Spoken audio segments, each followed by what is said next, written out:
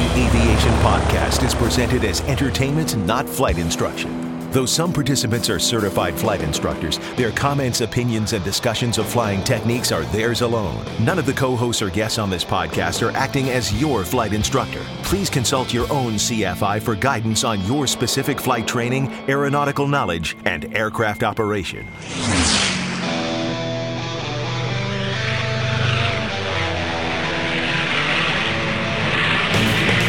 This is the Stuck Mike Avcast, an aviation podcast about learning to fly, living to fly, and loving to fly.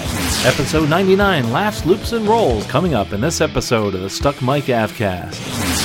Now here are your co-hosts, Victoria Zyko, Sean Moody, Eric Crump, Rick Felty, and Carl Valeri. Welcome, aviation friends, to the Stuck Mike Avcast. I am so excited to be here with my other aviation friends and co-hosts. Tonight we have with us Larry Overstreet, Sean Moody, Rick Felty, and Victoria Zyko. Welcome, everybody, to the Stuck Mike Avcast. Hello. Hey. Normally we ask everybody where they are tonight, but we want to roll right into our first topic. Let's do the pre-flight. But before we get going with these topics, we have a couple of announcements to make. You know what? This is the 99th episode. Can you believe it? We made it this far. 99 episodes. Yes, we are getting old, and it's been almost, over 4 years now that the Stuck Mike Avcast has been around. And it's just been one heck of a ride. I've really enjoyed this. And you know, we've listened to your feedback and the things that you like about the show and the fact that we're all so passionate about it. And the one thing that everybody likes about the show is what I like. It's the diversity of the folks that are on this show with everybody's backgrounds and their different perspectives on flying. It's not just a bunch of airline pilots sitting around talking or CFIs. Not that there's anything wrong with that, but I love hearing all the different viewpoints. And so that's why I appreciate all the other co-hosts today. Actually, you know, Eric Crump couldn't make it this evening. He's starting another semester, so he's been super duper busy. We had a lot of fun at their open house there at the Polk State College. As far as announcements, so we're doing something a little bit different. We decided to take on a new project. The man behind the curtain, Russ, has been very helpful in doing some blog posts. And what we're going to start doing is we usually do a lot of announcements in the beginning. Well, what's been happening is we always forget something, and that's just been bumming me out. And I really want to get all your information out there. If you've got an event, if you have some milestone, a shout out or something, let us know. We'll try to read it here on the air, but we want you to actually have that somewhere as a part of the Stuck Mike Avcast. So this is what we're going to do. On the 1st and the 15th, of course, we come out with the Stuck Mike Avcast and the regular episodes. But between episodes, on the weeks between like the 8th and the 22nd, we're going to put a blog post out each time on the website. And we're going to do announcements, we're going to do shout-outs, and we're going to do achievements. Different things that people have done. If you have an aviation event, send us an email. We will put it on there on the blog post. It might get to be really long, the blog post. We're going to send it out there. Like we said, we just don't have time to make all those announcements. Of course, we'll try as hard as we can to make certain announcements. So that's what we're going to do there. So that's the one big announcement. And also the other big announcement is episode 100 is up in the next episode. I am so excited to record that one. And one of the things we're asking everybody to do is try to think of a 100th milestone in aviation. It could be yours. It could be a friend's. It could be a relative. It could be somebody that you knew who flew in the war. Like a 100th airport you landed at, the 100th mission that your uncle, grandparent flew in the war, etc., or your 100th airport you landed at. We really want to hear from you. So just go to stuckmikeavcast.com and hit the contact, and or just go to contact@stuckmikeavcast.com. We'd really want to hear from you.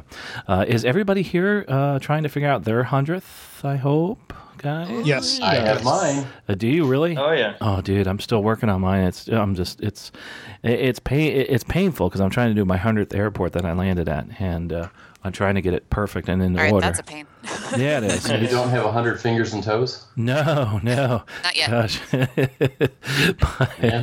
Oh, gosh, that's horrible. The reason I'm laughing, anyway, I know somebody who doesn't have a toe. So it's like, wait a minute, that'd only be 19. But what I'm looking at here is the emails that we've gotten so far, and there's some really cool things as far as 100th time you visited an airport that's pretty cool. Some people that don't actually fly, so that'd be awesome to hear about. But anyway, so that's it for our announcements. If anybody else has any, let us know, and we'll put them on there and read them for you. Also, another thing too, I just realized I did this, and I have to apologize to Victoria for doing this, is Turbo, the flying dog. Actually, she can give us a quick update as to what you're doing with the books and any book tours, if you're having any. We have a few. We're getting ready for book 2 to come out, where Turbo actually learns to fly. That hopefully should be out by Oshkosh. And then after Oshkosh, we have 2 Paws and Planes events. If you recall, I did a Paws and Planes event here in Frederick, Maryland a while back, teaching kids about aviation and dog rescue, and the idea has caught on. So we'll be visiting 2 different airports and schools over the coming months to teach kids about airplanes and dog rescue. That's pretty cool. I have to apologize to not just Victoria, but the listeners. Each time I mention that you can just click on Turbo the Flying Dog on the right side of the screen. We actually pulled it from the website by accident. So if you just go to the right side of stuckmikeavcast.com and click on Turbo the Flying Dog, you'll get the information there. That'll take you to, I think it'll take you to the Amazon, the book there, and also tells a little bit, I think on that website you also have your website, which is turbotheflyingdog.com. Is that correct? Yep, Victor? You got it. Okay, perfect. So sorry about that, guys. I got a couple emails saying, hey, Carl, where's the link? And that is where it is now. Thank you, people. Yes. So your fans are looking there. Quick, actually... just quick to pay the bills. We also want to tell you about some of our sponsors. The Day I Learned to Fly by Jeff Kennan. Actually, that was on the last episode. We interviewed Jeff, and he's a wonderful person, and he's also helping out with sponsoring the podcast here. So make sure you click on his book. It's The Day I Learned to Fly, another kid's book. We're going to have a whole bunch of kids' books on here. I think this is really cool. And then, of course, the other sponsor is aerospacescholarships.com. You know what? There's money out there, and if you want to learn how to fly, get another rating or a type rating in a 737 or an Airbus, it's aerospacescholarships.com. Anyway, let's move on to the show here this evening, and we have a couple of really cool things, very something educational, and some things that are just really passionate aviators out there that we're going to relate. Now entering cruise flight. First of all, we're going to talk a little bit about a video that Victoria sent to us. Victoria, just tell us a little bit about that video and why people should watch it. This video. So let's start from the beginning. I have a friend who posts anything aviation related. He'll post it on my Facebook page. So I'll get like 12 things a week from him. And this one, I was like, this one immediately caught my eye. I did not save it for later. It was a little girl's first aerobatic flight. And she is 4 years old in the back of what I think looks like a decathlon, perhaps. And she gets to go doing loops and rolls, and this 4-year-old is the bravest 4-year-old I've ever seen, and the funniest and the silliest and the most entertaining. It just, Carl, I want you to describe it, because you were giggling like a little boy. It's the cutest video ever. I still can't stop laughing when I see that little girl just laughing in the background as she's flying. What's funny is they, like you said, it's in a decathlon, and the gentleman in front of the airplane, he's taking off. I noticed him first, watching him, and then I go back to the child, and she's kind of bored during the takeoff, that type of thing. But if you notice, right after takeoff, she has this big beaming smile for a little bit, and there's something coming up that's going to be really exciting. And then so they get up to altitude, and it's in French. I don't know French very well, but you can kind of get the gist of things. He's basically telling her, "Are you ready?" And she's like, "Yeah, I'm ready." And they start, and they go, I think he was with a wing over. And as they go into this roll, she just starts laughing with this incredibly, not just funny, but one of those childish laughs that we all enjoyed hearing. And it truly is contagious. And you know what? I got butterflies in my stomach when I heard that laugh, and I couldn't stop laughing. And my wife was actually laughing at me laughing because I couldn't stop. Well, what's funny is I had to watch this video so many times because you see the young girl and you focus on her, and you realize that she's in an airplane too. I totally, for the first time in a while, forgot about the airplane. I was just focused on this child and the thrill that she was getting from the flight that she was taking. And then I finally panned out and looked towards the wings. And the video, the point of view is from the front of the cockpit backwards. So you can kind of see the father and you can see the child primarily. And you see them doing these loops and rolls, and every time they do something, she starts laughing more and more. And it's just, it keeps rolling and rolling. It gets more and more exciting. And then it ends. And you're like, do it again. And you can hear the little kid say that, and then I found myself saying the same thing the little kid was saying, do it again. So I actually watched it again. And each time I watch it, I see something different. You can see the father is absolutely thrilled. And having so much fun while he's flying this airplane and listening to his child. And you can see he's trying to be serious at certain times. He just kind of laughs. And it's just, there's an incredible bond between the father-daughter there. And this was her first aerobatic flight. But you could see the thrill when she did the negative Gs, and then the thrill and then positive Gs, and then her voice, when her voice changes tone, and then she just starts this giggle, this guttural giggle. I just can't get enough of this darn thing. And watching this, I wish somebody had it on. We could play it for 2 seconds just to hear the laughing in the background. She, just her alone was a thrill, and also it makes you want to get into aerobatics after watching this video if you haven't done aerobatics. So that's probably one of my favorite aviation videos of all time. And you don't really concentrate on the airplane. You concentrate on the person that's totally thrilled about flying. Wouldn't you say so, Vic? Yeah, there was actually, I scrolled through the comments, and there was one comment that really caught my eye. It was from a dad-to-be who was expecting his first little baby girl next month, and he said that everyone's been telling him that once he has a child, he's going to have to stop flying. And he said, because of this video, I know I won't. Awesome. That's terrific. That's awesome. That's great. I have 6 kids, and I haven't stopped flying. That's cool. You're a good example. There you go. You're an awesome example there, Larry. Larry, did you get to watch the video, by the way? Yes, it's adorable.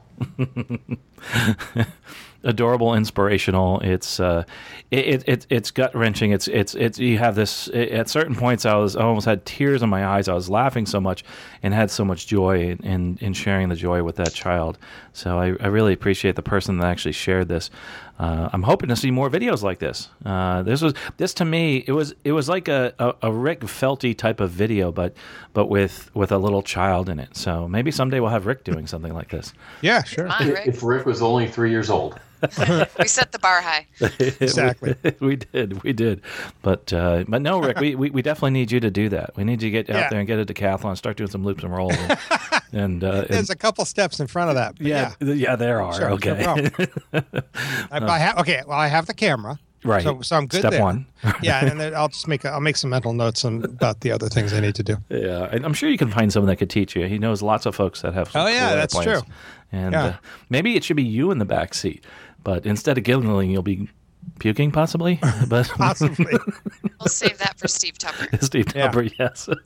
The puking episode. I think Goulian teaches up here. He has a flight school up here. Yes, he does. I think I know there's some people that have done, that kind of training there. So. Oh yeah, and he is terrific. As a matter of fact, I just flew with a guy who used to move his airplanes for him.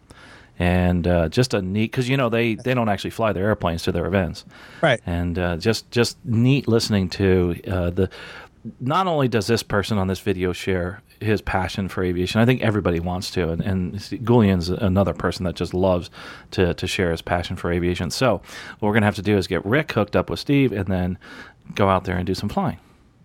I think this is good. We're gonna shoot that email out there and see if we can do that. But awesome. I love that video. Thanks so much, Victoria, for sharing that.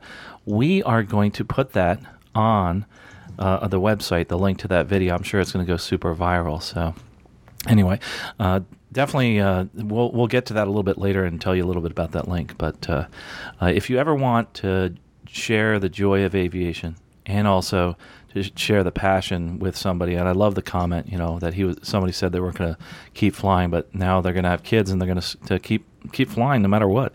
Look at Larry. I mean, Larry's got all these children; he's still flying.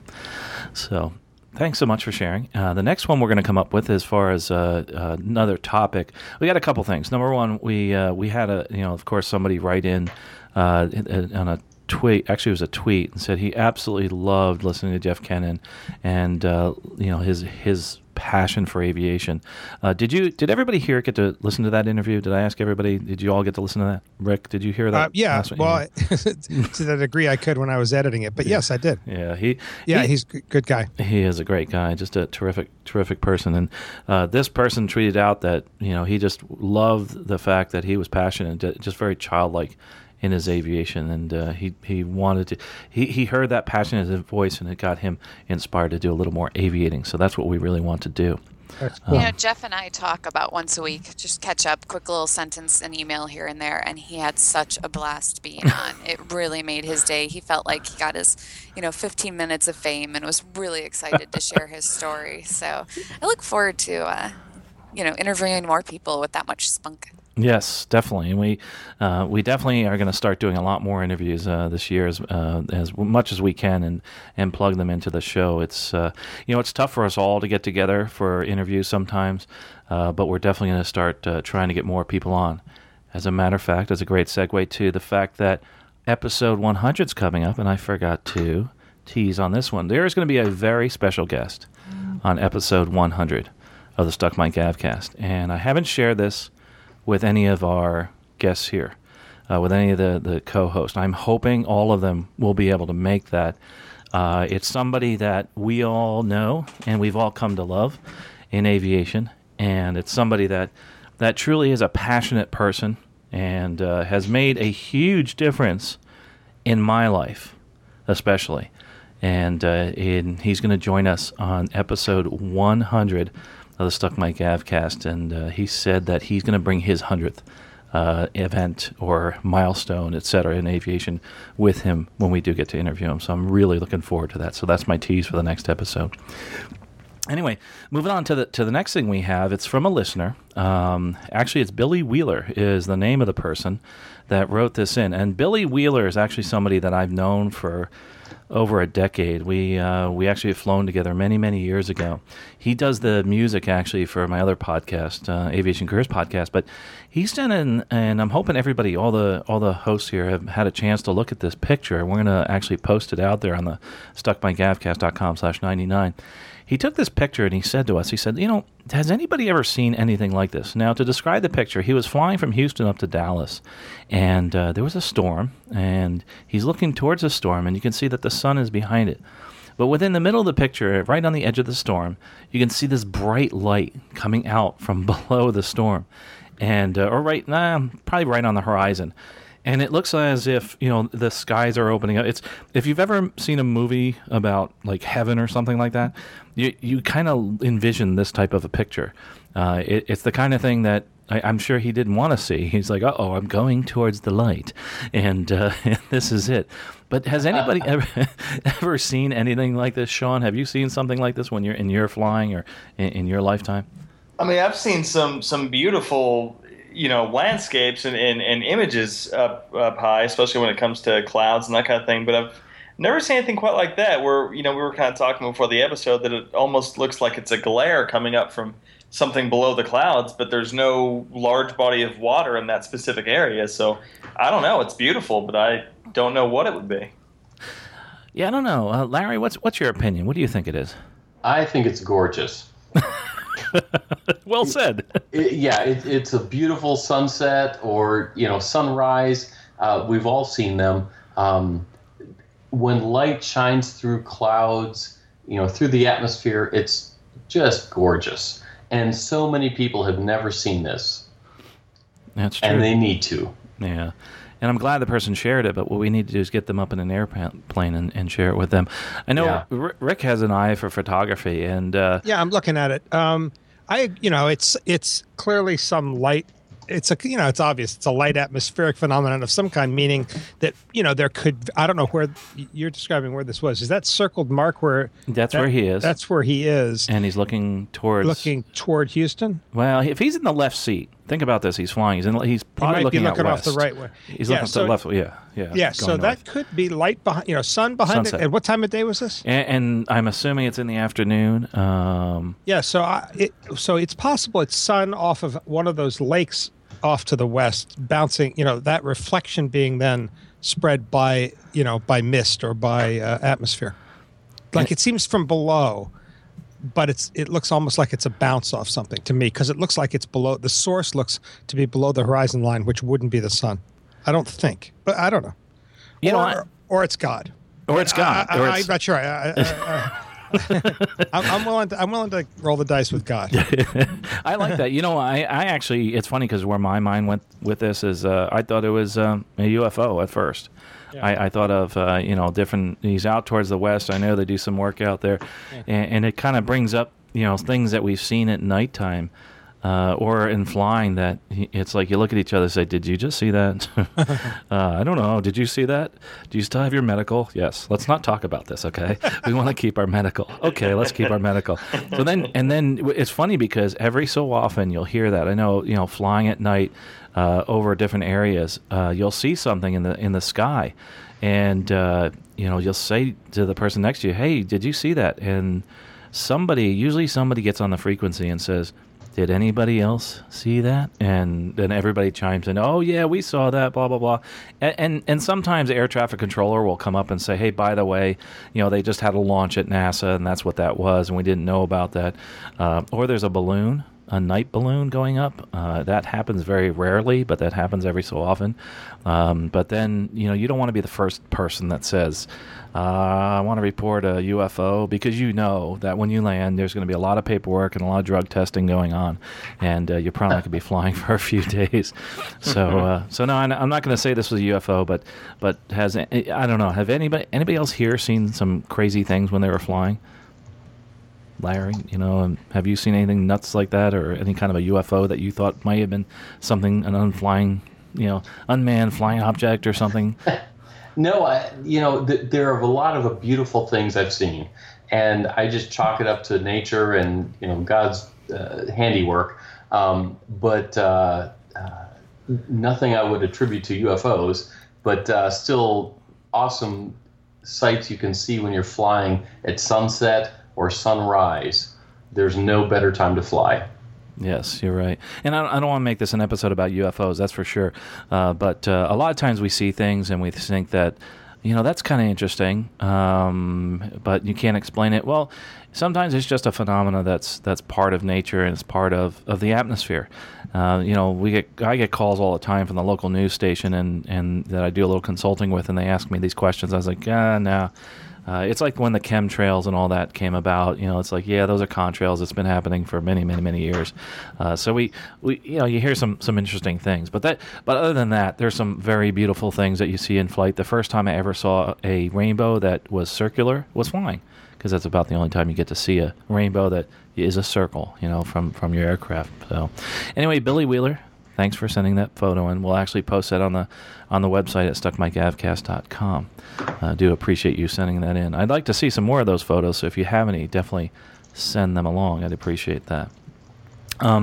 Getting on to the next topic, we would like to switch to something that's educational. And, we've been trying to do this on every episode. As you know, I've been involved with the FAA safety program. I'm not sure I've really talked about it a lot, but I'm a lead representative here in the Tampa FSDO. And what that means is I do a meeting once a month or more than once a month, and it's part of the WINGS program where you can get credit for actually, your flight review if you want. And it's a lot of fun. Go to FAAsafety.gov. I'm not going to explain the whole program, but we have interesting topics. The topic of the month, actually in May, is a really neat topic. I'm going to point you towards a video also that I've done on YouTube. And as a matter of fact, I've been narrating a lot of their new videos that they've come out with the FAA safety program. I'm putting them out on YouTube. And the topic of the month actually was aircraft performance. And, when we're flying airplanes, we realize that sometimes, we don't really understand the performance of our aircraft. We don't really get close to it because we figured it out once or twice, and we said to ourselves, well, I can take a 250-pound person with me with full fuel, and if it gets above that, then I'm going to go ahead and do a weight and balance. And I think that sometimes is not good. I think we need to go a step further. And our topic of the month of aircraft performance talks about that, not just weight and balance, but also talks about, the performance issues and loss of control. Because, there's been so many accidents and incidents where we've lost control on landing and also takeoff. Normally on landing, they're not fatal, but they cause a lot of damage. On takeoff, it's a little bit different. A lot of times we'll find that if we have a stall or something on takeoff, or we've hit something on takeoff, we're going a lot faster, and there's going to be a little more damage to the plane and possibly ourselves. But one of the things that I've noticed, and I'm hoping the other hosts here don't do this, is a lot of people they operate on the edges of the weight and balance envelope, and they sometimes say, "Oh, it should be fine. I'm not really worried about it." Your instructor might say something like, "Hey, I've overloaded this thing. 10%. The FAA says we can overload these things 10%, and we can actually move the aircraft. Well, that's a ferry permit, but you're not ferrying the aircraft, that type of thing. But really, when we're looking at aircraft performance, a couple things we just ask ourselves all the time. How much can we haul? How far can I go? And how long is it going to take me? And those things are really important. And we put together all this whole weight and balance. We obviously want to take the pilot and passengers. Then we want to take cargo, and then we take fuel. So in that order, we figure this out. And then we look at our route of flight and runways and alternates. And if we don't have enough gas, we need to stop along the way. But there's other, these are basic things, and I'm hoping that you do your weight and balance every time you go out, or if you have a general knowledge of your airplane, if it's beyond those certain parameters, you do dig deeper into your weight and balance. But one thing that we talked about in the seminar with the aircraft performance is the fact that the one part of this whole equation, we've had test pilots that have gone through all the weight and balance and have tested it on runways over and over again, is you, the pilot. Is, what's your performance like? And I think it's really important, I do this with my students, to go out there and see how you perform in the aircraft. And just check out the video, but this is the most important thing about this video, is the fact that you should go up with an instructor and see how well you do on short field takeoffs, short field landings, but do them at different times of the day and different density altitudes, and figure out, a baseline for your takeoffs and landings and how long it's going to take you to take off. And if you don't make it to a certain point on the runway or a certain point on your takeoff roll, you stop and you don't go. And that's the part I really want to dig into with some of the other folks here on the show is, when you're taking off, you probably have in your mind a set distance down the runway. I'm hoping that if you don't take off by that distance, you're going to abort that takeoff. I've done it, but if you're 3/4 of the way down a runway, you're usually not going to go. So I'm going to ask the other folks here, like Larry, as far as I know, you have a bunch of experience in a lot of different tail draggers.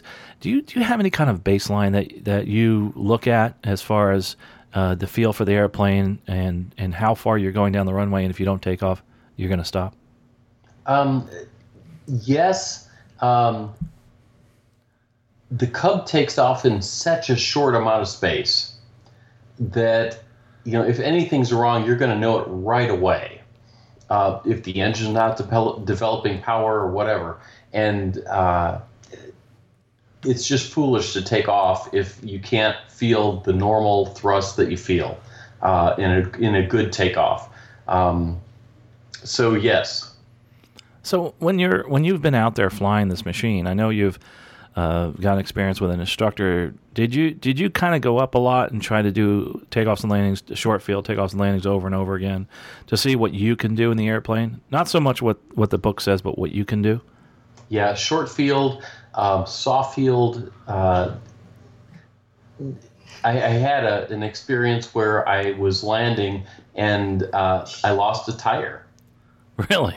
Yeah, and so it pulled really hard to the right all of a sudden. All those kind of things are unusual, and yet they shouldn't be. So go out and practice them. Get an instructor, try out short field, try out soft field, try out failed engine, and see what you can do. I think that's a great point. And in getting back to this, what they're trying to stress is figure out what your limits are. Try to write them down on a piece of paper and actually go with an instructor and say, hey, how am I doing? And I think that's really, really important. I know, Rick, you've done some training and you haven't flown in a little while. Yeah. Do you remember your instructor going over, hey, if you haven't taken off by this point or certain things haven't happened, you're not going? Yeah, I don't remember there being a hard and fast. I mean, what I remember doing over time as the year, went around, from cold weather to hot weather, is getting a sense for how quickly I'd be up under normal conditions for that kind of weather situation. So that, I just got used to the way the whatever plane it was getting airborne much quicker in the in the winter, in the colder months than in the summer, and. So if I hadn't flown regularly, I might get nervous in the summer if I was only flying in the colder weather. But as it progressed, it would get longer. The rollout would be longer and longer, and we'd review that. And we'd review what the expected would be. And yeah, I never had a point where I thought, okay, something's wrong here. But I think I would have. I don't remember talking about, where in the runway that would be. But again, it never got to a point even close to wondering. I think it would have, because I think I did get a pretty good education in some of that look and feel stuff, which is sort of what's normal, what's not. Like I said, I've talked about this before. Probably I had a couple situations early in training where I had where I bounced enough to bounce again and begin a bad cycle, and knew enough to go around. Knew enough to break that. I mean, I know that you can correct that, but as a student, it's not easy to do, and so it was the safer move is power up and try it again and get your speed under control. But what I learned from what I'm saying and how that relates is that I had a pretty good sense for what to do with the plane, and would probably have pretty certainly have aborted, if it ever got too long. But it never, But like I said, I did enjoy the difference as the weather changed in terms of the planes I flew. Right. And Sean, how about you? And did you go over specific distances and have that point of no return, or that stop point, I should say? Not really. I kind of like Rick said, I don't recall any kind of specific, distance down the runway. And I'm trying to think. I know I don't have a multi, but I've seen some multi-training materials, and I remember seeing some graphics with the stop distance, or I'm trying to think of the exact term. But, accelerate stop. Accelerate stop. That's what it was. Yeah. Where I guess if you lose an engine, at what point you can continue on. Right. Right. And that always kind of fascinated me, but I never did kind of get to that level of thing. But you guys do bring up a good point. It is certainly a good thing to know. Okay, at which point am I committed here, or when do I still have time to stop? I've always been a very conservative pilot. If I get the slightest inkling that anything just isn't right at any point during the takeoff roll, as long as I've got room to abort, I'll abort it. Even if maybe I could safely continue on. If I can safely pull it off and take it back to the hangar and have somebody figure out what's wrong, I'll gladly do that. Then continue on. And the reason I asked you this, Sean and Larry and Rick, is, you've all said somewhat similar things. You really don't have a specific point, but Sean brought up this really good point, is that when you're flying a twin, you normally are actually looking at those performance parameters a little bit closer, because you have this thing called an accelerate stop distance. You can accelerate, lose an engine, and actually stop before going off the end of the runway. Then you have what's called an accelerate go distance, where you can go and get above an obstacle. There's all sorts of things they call them balanced field lengths, that kind of thing, where that as a pilot, you can take off and you can climb above your obstacles. But here's the point, and this is what the point I'm trying to make, is if you listen to all of us, and I'm guilty of this too. When I was training, I had no idea how far I would get down the runway and how long it would take me in my takeoff roll to take off and to rotate. So this seminar, and I hope you take a look at it, comes up with this really simple rule as far as takeoff calculations. And what it'll do is it'll ask you, what is your takeoff distance, and then you need to get to a certain speed before you hit that halfway point on that distance. So, for instance, if you had 1,000 foot that you calculated would take you to take off on that day with your airplane, at the 50% point, you need to be at least 70% of your rotation speed. Okay, that's an example they use. If there's an obstruction at that runway, at the end of the runway, then at 30% of your takeoff distance. At 300 feet, you need to be at 70% of your takeoff speed. We don't really do that. None of us here in this whole conversation, if you've heard, none of us have really done that. We do it primarily by feel, and we know that we can get in and out of certain airfields. Well, what happens when you go out to the runway and all of a sudden there's, it's shortened by 1,000 feet? You start getting lulled into this, hey, I've taken off this runway so many times, now it's shortened by 1,000 feet.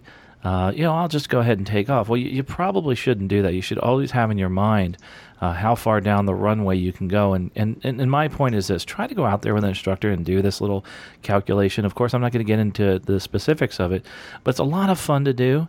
You can do it during a proficiency check. You can do it during your flight review. It's a blast to figure out what you can do with that airplane, and you'll feel a lot more comfortable in that airplane because, you know what? When I first started training, and if you hear of all of us talk, it's like, well, how far down the runway can you go? Well, gosh, I don't know. I just know that I can go this far, etc.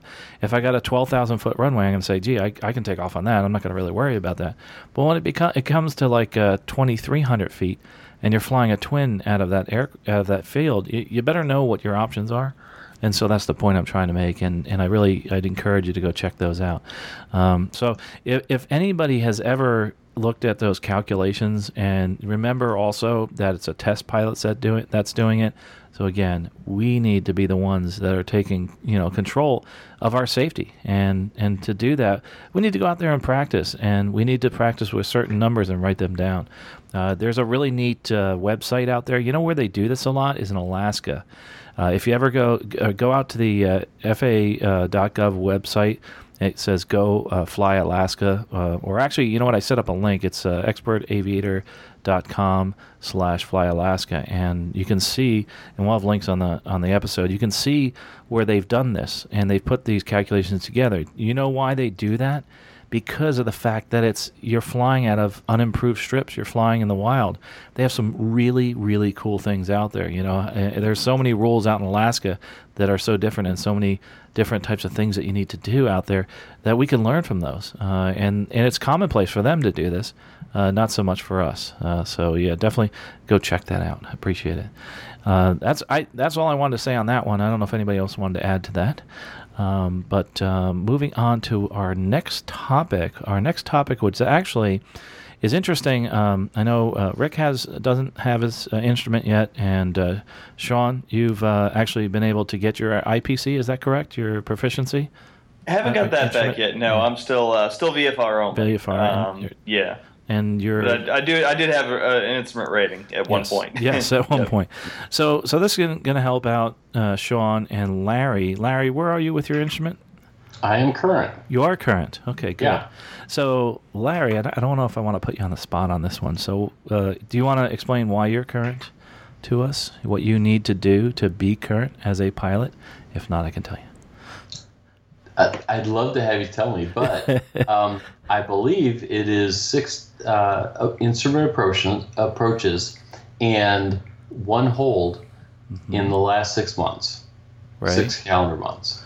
Yeah, that's pretty much it. There's one other thing that we add to that too, and in our we're talking proficiency here now, so that's how I'm kind of leading into this. And just if you want to stay instrument proficient, remember that if you always look back 6 months in your logbook, in your aircraft, of course. If it's a helicopter, it's a different story. You have to do those in the helicopter. Do it in actual or simulated weather, okay? And what Larry just said is right. 6 approaches, right? And then you said holding procedures. And holding, they actually kind of put another thing in there. Holding procedures and tasks is what you're supposed to say, but holding tasks are meaning your timing on the turns, etc. There's another part of that we kind of forget about. It's the third part. It's called intercepting and tracking courses.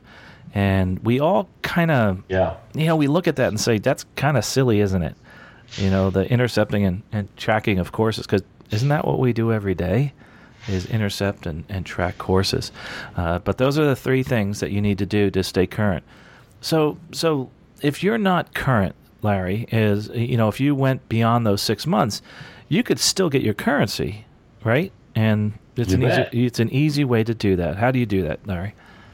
You can go up with a safety pilot or a double I or a CFI and execute those maneuvers. Right. So now you've gone like 7 months and you haven't flown IFR at all, and now you've gotten current because you've done that, right? So now you're current again because you went out and you did your 6 different approaches, and you did your holding procedures, and you did your intercepting and tracking of course, and then you're current. But now we take Sean Moody, and Sean has been by the way, how long has it been, Sean, since you've done an approach? Oh man, it's been more than 5 years. Oh, okay. We're definitely more than 12 months. Yeah. Oh, yeah. Yeah. So Sean is definitely beyond the 12 months. Okay. So there's something special you need to do if you've gone beyond that. So they give you this. They like to call this grace period. So if you haven't in the past 6 months done the 6 approaches, holding, intercepting, and tracking of courses, you can't fly IFR, but you can get current by doing those. Okay. But now you're beyond 12 months. And you can't do that anymore. You have to do something else. And it's called an instrument proficiency check. And it's something that has really morphed over the years, this instrument proficiency check. This allows you to become current again. And you can do an instrument proficiency check anytime you want. You can do one every week. And there are some people that do one every month, depending on their operation. But it's done, within 6 months or once a year. You do this IPC. That's what they call IPC. It's under 61-57. It's part C and D on the paragraph C and D on that. You have to know what your responsibility is as a student, but also for those instructors what your responsibility is. This instrument proficiency check, I think a lot of people are afraid of, because it's to be conducted. It's not just these 6 approaches. It's to be conducted as if it was your practical test. Okay, and that's what a lot of people don't realize, is the currency requirements and guidance for the flight review and the instrument proficiency check are actually within the PTS, the practical test standards. You can find them there. And it'll go through a whole laundry list, but you're basically going over, the instructor has to figure out that you have the knowledge and you have the skill to fly IMC. It's not just doing those approaches. So you're going to have to prepare for somewhat of a check ride. But the cool thing about this type of training, and I know some people are getting nervous now saying, oh my God, Sean's sitting there saying, I'm going to have to do this instrument proficiency check. What if I fail the IPC? Well, you're not going to fail it. You're just going to keep training until you complete it. That's the neat thing about the IPC. There's no incompletes. There's no failures. But remember that now, because you're doing the IPC, you are being held to that standard of the PTS. So if I'm an instructor and you go more than 3/4 scale deviation on an ILS, oh, you know what? I can't sign you off on the IPC, can I? So now I have to go forward and have you do another one and do another approach, etc. There's 2 parts of this equation. There's the instructor. There's also the pilot themselves. You need to have knowledge in every piece of equipment in that airplane too, just like on your check ride. So you need to get knowledge on whatever GPS you have, whatever autopilot you have.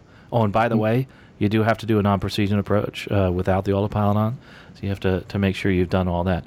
Has anybody here ever done an IPC, an actual IPC with an instructor? Have you done? Have. You have. Yeah. Sean, have you done one?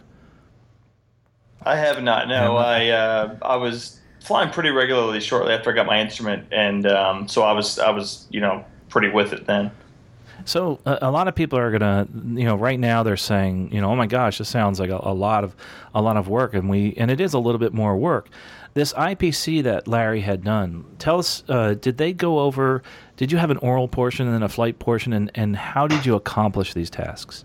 Yeah, so there was an oral portion, and we spent a couple of hours sitting down, because it had been a long time since I wasn't just out of instrument proficiency for a few weeks or months.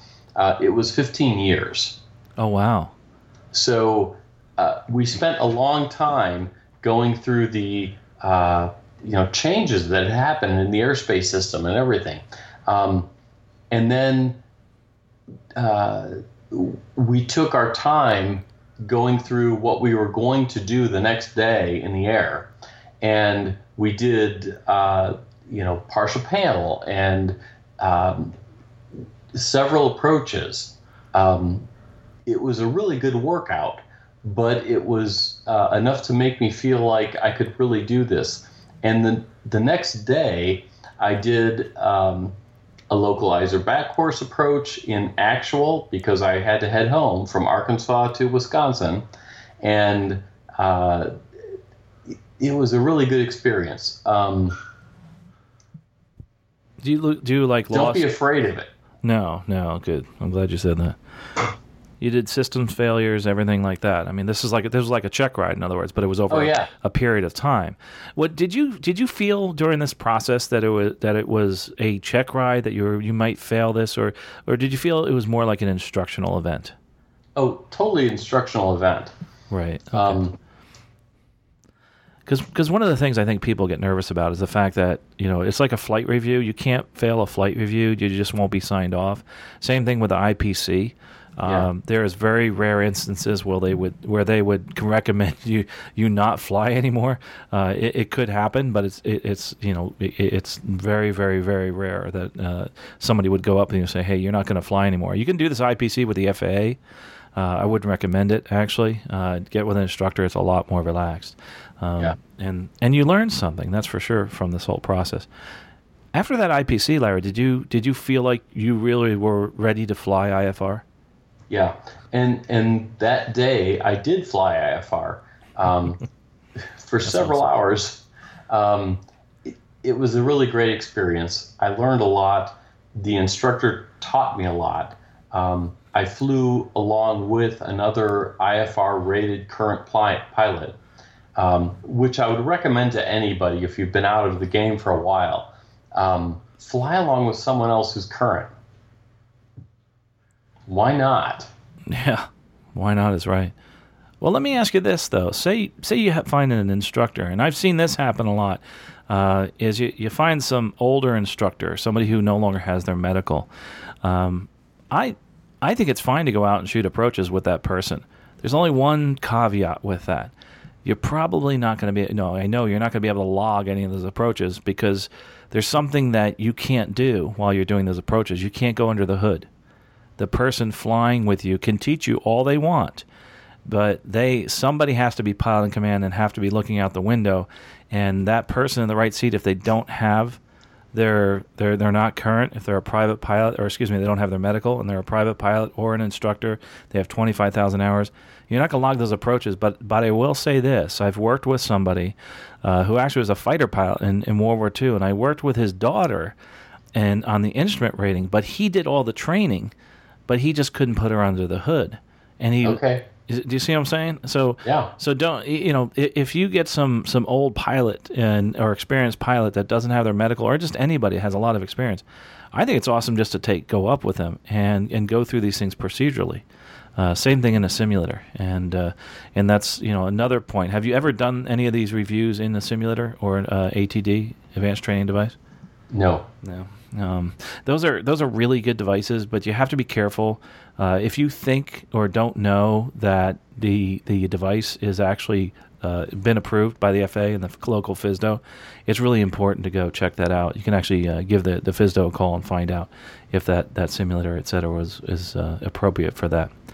But so Rick, I know you're looking at the possibility of finishing up the instrument rating, and Sean is looking at getting current again. Don't be afraid of this IPC. It's a lot of fun. It's a learning experience. I will say one thing is that if you're going to go to an instructor and you're going to do an IPC in the future after you have your instrument rating, expect a lot of instructing. If you're going to say I want to get current, that's a whole different ballgame than asking somebody to sign you off for an IPC. Okay. Because reality is you're not actually signing somebody off to be current. You're just logging the approaches to keep yourself current, just like your takeoffs and landings. So this was kind of a quick overview of the instrument proficiency check, and this is the fiscal year 2015, the first quarter actually. the FAA, the safety program, of course, which I'm involved with, this is what they've been focusing on, is this IPC, because they're finding that certain instructors may not know exactly what they're doing as far as the IPC, or maybe just brushing over it. Just remember, you have to do this in this manner. It's more like along the lines of a PTS-driven event than just becoming current. I think that's really important. I'll have a link, by the way. That was going to be an announcement, but it's going to be kind of hard to get to because it's actually July 2nd, which is the day after this comes out. I'm conducting a safety seminar called Conducting the Instrument Proficiency Check.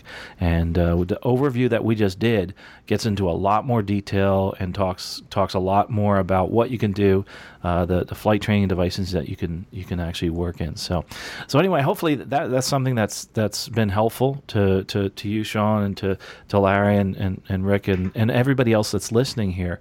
That's interested in doing this. I mean, I think it's a blast. I tell you what, I have a buddy of mine, and we do IPCs because we're total airplane geeks, and we just do them for the fun of it. I know that sounds weird, but we sit there, we challenge each other, and it costs a little bit of money because we're tough on each other. Sometimes we don't complete it, and we do. You're not going to get 100%. As a matter of fact, sometimes we do bets as to who's going to screw up 10 times first. You're a little bit off there, you're a little off there. So make it a fun event and do it with an instructor who's really experienced. Well, gosh, hopefully that was a good teaching event for you that's listening. If you have any questions about the IPC, or if you want to find, I'm hopefully going to get that video out there on YouTube. I'm not sure if I can do that or not. If not, I'll try to get the presentation out there about the IPC. I have to actually run it through the FAA and ask them if I'm going to be allowed to do that. So I will do that. We're actually running out of time here. We've been talking about these very, every time we talk, it seems like I'd like to go another hour and all these different topics. I love talking to the folks and you listeners too, and listening to the emails and voicemails. And by the way, we still have a few that have backed up on us, so we'll do another episode of those. Our picks of the week. But we need to move on to the next thing, and the next thing that we do is what do we have? Oh, the picks of the week. Picks of the week. So we all have our picks of the week. I'm going to let Rick Felty go first with his pick of the week. Cool. Yeah. I'm going to recommend a book that I have not read. Awesome.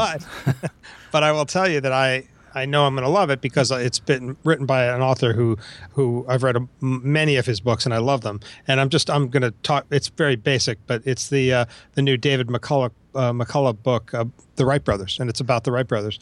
And I've read many of his historical biographies, and they are great. They're just so wonderful. Either listen to them, read them, it doesn't matter.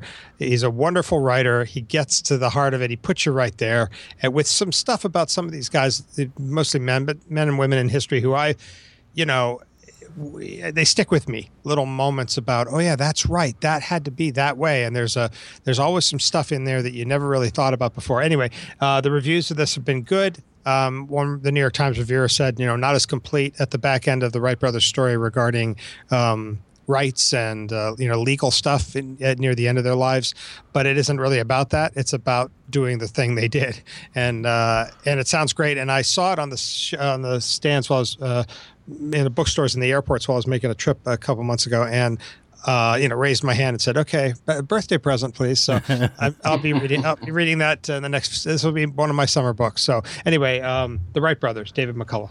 So that's great. That's great, Rick. I just picked that up on Kindle, and I will be reading it too.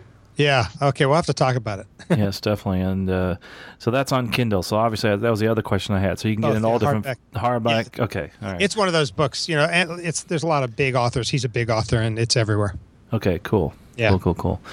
All right. Awesome. Thanks for that. And I think he's done some wonderful things in the past, so I'm so excited about that book. So thanks for bringing that up, Rick. Next pick of the week is actually it's Victoria's. Victoria had to drop off here, so I'm going to go ahead and read her pick of the week, and it has to do with that video we talked about this young lady flying in the back of the airplane, and the father doing loops and rolls and all sorts of aerobatics. It's a YouTube video. And we'll have a link to that YouTube video on the episode here. It's actually gone pretty viral. I, again, will, after we're done here, I'm going to go listen to it once again. I just love listening to her laugh. So that's going to be out there on YouTube. A link to it will be at, on the Stuck Mic Avcast, episode number 99. Next pick of the week is going to be Larry Overstreet. What is your pick of the week? Thank you. Yeah. Pilotpartner.net. This is pilot logbook software specifically engineered around a GA type pilot. So if you fly for the airlines, Carl, this may not be for you. But if you fly Cubs and Diamonds and Archers and things like I do, this may be just perfect. I just signed up, so I don't have a lot of experience with it, but it's reasonably priced. And they tell me that there's going to be a special for Stuck Mic Avcast listeners, so stay tuned. You can follow them on Pilot Partner at Twitter. There's a 90-day free trial. And I have another logbook software package that I use now that I'm not really happy with because it doesn't sync well across my various devices. The Pilot Partner is cloud-based, so there's no syncing. I'm looking forward to trying it. So stay tuned. I'll give you more information on a future episode. Awesome. I'd like to hear more about that because I have a couple different logbooks, one for my GA flying and one for gliders and one for work. So, I might start using this one. This is pretty cool stuff. I'm just looking at the website now. So thanks, Larry. And that's pilotpartner.net. Pilotpartner.net is actually the website for that one. Terrific. I will definitely go and check that one out. There's the next pick of the week. Actually, I'll do my pick of the week here now that we're talking about applications. Avplan EFB.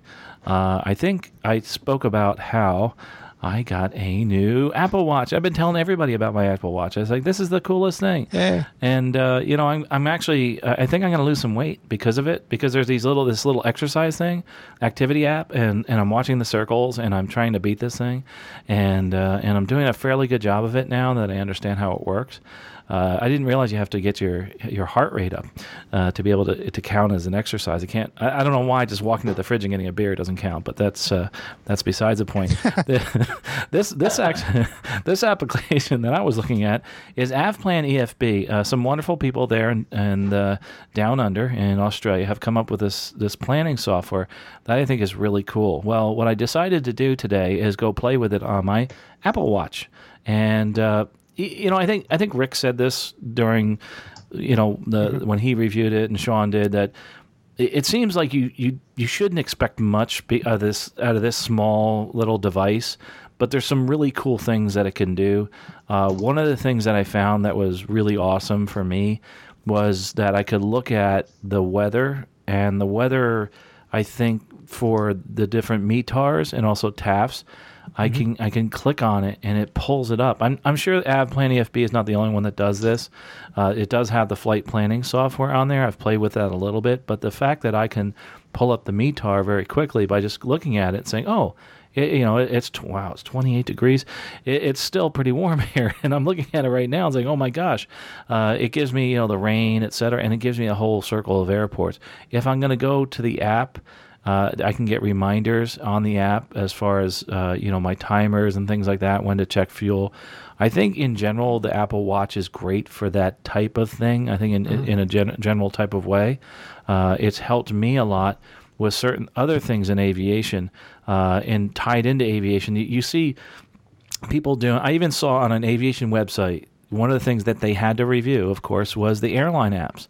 The airline apps are awesome. I have a flight tomorrow. I put in my flight. I checked in for it, and it's telling me how many hours till I have to be at the airport and what the gate is and the estimated time of arrival and all that kind of stuff. So that's awesome information. But the same thing for general aviation you can have is on there. The only thing that I can say I really want to see, I want to see some radar. I haven't found a good radar app, so if anybody knows one, write in. Yes. Yeah, so I may not have written to you about this, but I think I Facebooked it, which is, hang on, I'm going to tell it to you pretty quickly here, I think. You're going to tell us a radar app that actually works well with the Apple Watch is what you're Yes, exactly. Yeah. Weather. Radar scope. Radar scope. Oh, yeah. But you have to pay. Yeah. But you have to pay for the extended iPhone functionality, which is the live radar. But so it's once you buy, it's like you have to buy the extension. It'll push some basic stuff to the watch, but if you want to see the radar on the watch, it's a little more money. It's like $9 or something. But I had to do it, and I shot a video of it because on the watch there's an animation of the radar. It's pretty sweet. It's a it's a series. It's like an animated GIF, probably. I don't know what it is, but it moves. You can like call it up, and it'll still, I think, is there, Carl, in the glance on the watch, but in the actual app that runs on the watch, it'll move. I happened to load it on. It was raining, and I went, okay, I got to do this today, because on a non-rainy clear day, it's kind of useless. But anyway, that's the app that that moment of having that functionality on the watch was a moment of, okay, here's where this is going. Wow. And obviously at WWDC, the developers meetings for Apple, they basically announced WatchKit, which is the ability to write, or an advancement in WatchKit, I guess, the ability to write native apps for the watch. So they won't just live on your phone. They'll actually live on your watch. And I would suspect that in the fall there will be some apps that you load on that won't take time to load. They won't have to talk to the phone. They'll just run on the watch. That's a game changer. That'll be an interesting time. It'll start to expand and make more speedy what you can do. So, but yeah, that's a cool one. Radar scope. It's also a cool, very detailed, crazy weather geek detailed radar app for the phone. That's my second pick of the week. Awesome, Rick. Well, we're definitely with that link try out that there. one. Yes, I will. And I know that some of these others, like I think 4Flight or whatever, they're looking at radar. But I can't wait. I think everybody's going to have radar finally on the watch, and I think that's really cool. Yeah. As a matter of fact, another part of the Apple Watch that's great is trying to find like the FBO at the airport. It actually reminded me to turn and stuff like that. I put it on my phone and I put it on here, and I couldn't. I was going to try to find the FBO and I couldn't, and this thing actually directed me there. So the maps, the radar, we're going to see so many new things coming up here with the Apple Watch. I'm sold on it. I thought it was just going to be a toy. It's actually becoming functional now. Yeah, especially with the radar. So that's pretty cool stuff. Maybe we could. Glad you got one. You have a watch, right? Yeah, I should. What I need to do is get your phone. I need to get your phone number so I can send you drawings. That's about the coolest thing that you can do. And you can only do it with like a few other people, because I don't know very many people that have them. Yeah. Sean and I did it a few times, and then we got bored. Oh, really? Yeah. It's like, what was that big iPhone game a year or two ago? Draw sketches with friends or whatever. Or draw something. Yeah, it's kind of like that. Well, we get offline. We can do a quick demo. Oh, awesome. You're sending it to me now. Okay. I want to see a drawing. Sean, draw me an airplane, would you, Rick? While Sean's doing his pick of the week, I want to see. Okay, that's good. I have to add you. I have to jump through some hoops here, but I'll take care of it. Stand by. Yeah, mine is actually a couple more watch-centric things. I was going to throw out another weather app that does moving map radar on Apple Watch's Weather Underground, which is a free app on iPhone. Cool. And then you can enable the Apple Watch. So that's animated? It's animated. Yep. Awesome. Yep. So there's that one too. I've heard really, really good things about Radar Scope too, and I want to try that out. The price kind of scared me away a little bit, but I know it's supposed to be worth it. My official pick of the week is Garmin's new D2 Bravo watch. I don't know if you guys have seen this yet. They announced the D2 GPS watch almost 2 years or so ago now, and they just announced an updated one that looks gorgeous. I saw it yesterday, I think, for the first time, and it's the best way I could think to describe this is like going from the look of like a Garmin 430 to a G1000, in as far as aesthetics go. It's it looks like it's got a great little kind of smart watch screen on it. It's got GPS in it. You can access METARs, that kind of thing. It's got buttons for nearest and direct to, and you can get aviation weather. You can it has an HSI you can program on it, and it's really good looking. It would look good with whatever suit you're wearing or anything else. It comes with a brown leather strap, and I think there's also kind of a rubberized black one that would kind of match whatever you're wearing. But I'm really looking forward to seeing what that looks like in action. It's not for somebody like me, I don't think, who just kind of flies every now and then. It's probably going to be a watch for people who are flying really often. But man, it's gorgeous, and it's at Garmin.com. And you can also control your camera with it, can't you? Yeah, that's right. What's that called? The Verb Action Camera. Yes. So if you've got that mounted somewhere, you can stop and start recording from the watch. And I don't know. I know there are some applications where I think with some of the GoPros, you can actually see what the camera is saying on a smartphone. I don't know that necessarily extends to this watch or not, but you can definitely control the recording with it. Awesome. Well, another toy we can get here, and that's I'm not going to actually jump in on that one. I still want to see the functionality of the Apple Watch. I wish we could do something along the lines of a GPS on the phone or on the Apple Watch while I'm not there. That's version 2, hopefully. And that would really blow people away. But I'm really excited about what being able to put native code right on the Apple Watch. I think that'll be pretty neat for developers to do that. Yeah. So I'm pretty excited. The after landing checklist. By the way, I just got a response. That's our picks of the week. I just wanted to let you know we did get a response from the gentleman that actually produced the video that we're all talking about with this young lady. And in Canada, they actually don't need to wear a chute. So everything in the video is legal and safe. In the United States, obviously, if you have a passenger, you don't have to wear it if you're by yourself, but with another person on board, you definitely need to have a chute on. And both of you have to have a chute on. It's kind of interesting the way it's written. But thanks so much. We are definitely going to put that video out there with the blessing of the person that produced it. So I think that's it for our picks of the week. This has been a lot of fun putting this episode together, and I hope you've learned something. Just remember, one of the things that we're trying to do in the next episode is talk about 100 something. The 100 milestone in aviation, in your life, in another person that you know's life, or something 100th milestone in general in aviation. I think that's really important. There's one that's near and dear to my heart, which I can actually ride a bicycle to, and it's something that is probably one of the most the largest events in aviation that changed the world and brought it much closer, and it happened right down the road for me. So that's the hint as to what one of mine will be. Well, folks, I appreciate you're listening. There's from myself and Rick Felty, and Larry Overstreet that's here with us now, and Victoria that had to go offline, and Sean Moody, and of course Eric Crump, who couldn't make it. I really appreciate your listening. If you could go to stuckmikeavcast.com and make sure you visit our sponsors, and also to send us your 100th aviation event, something that happened in your life or somebody you know's life. I really would appreciate that. The other thing too, if you see that video that we put out there, I want you to do one thing that'll really inspire somebody else. This person did this incredible video. It's inspired me. It made me smile. What I want you to do, if you want to accept a challenge, is try to go out and make somebody smile because of aviation. Do something that'll make somebody else smile, and just it might be just bringing them to the airport and seeing some old airplane, or take them to some cafe that's at the airport. But do something in aviation that'll make somebody who's in aviation now, who's not in aviation, make them smile, just like this video did for us. Well, folks, I appreciate you listening, and we'll talk to you again on the next episode with a very special guest, and that would be episode 100.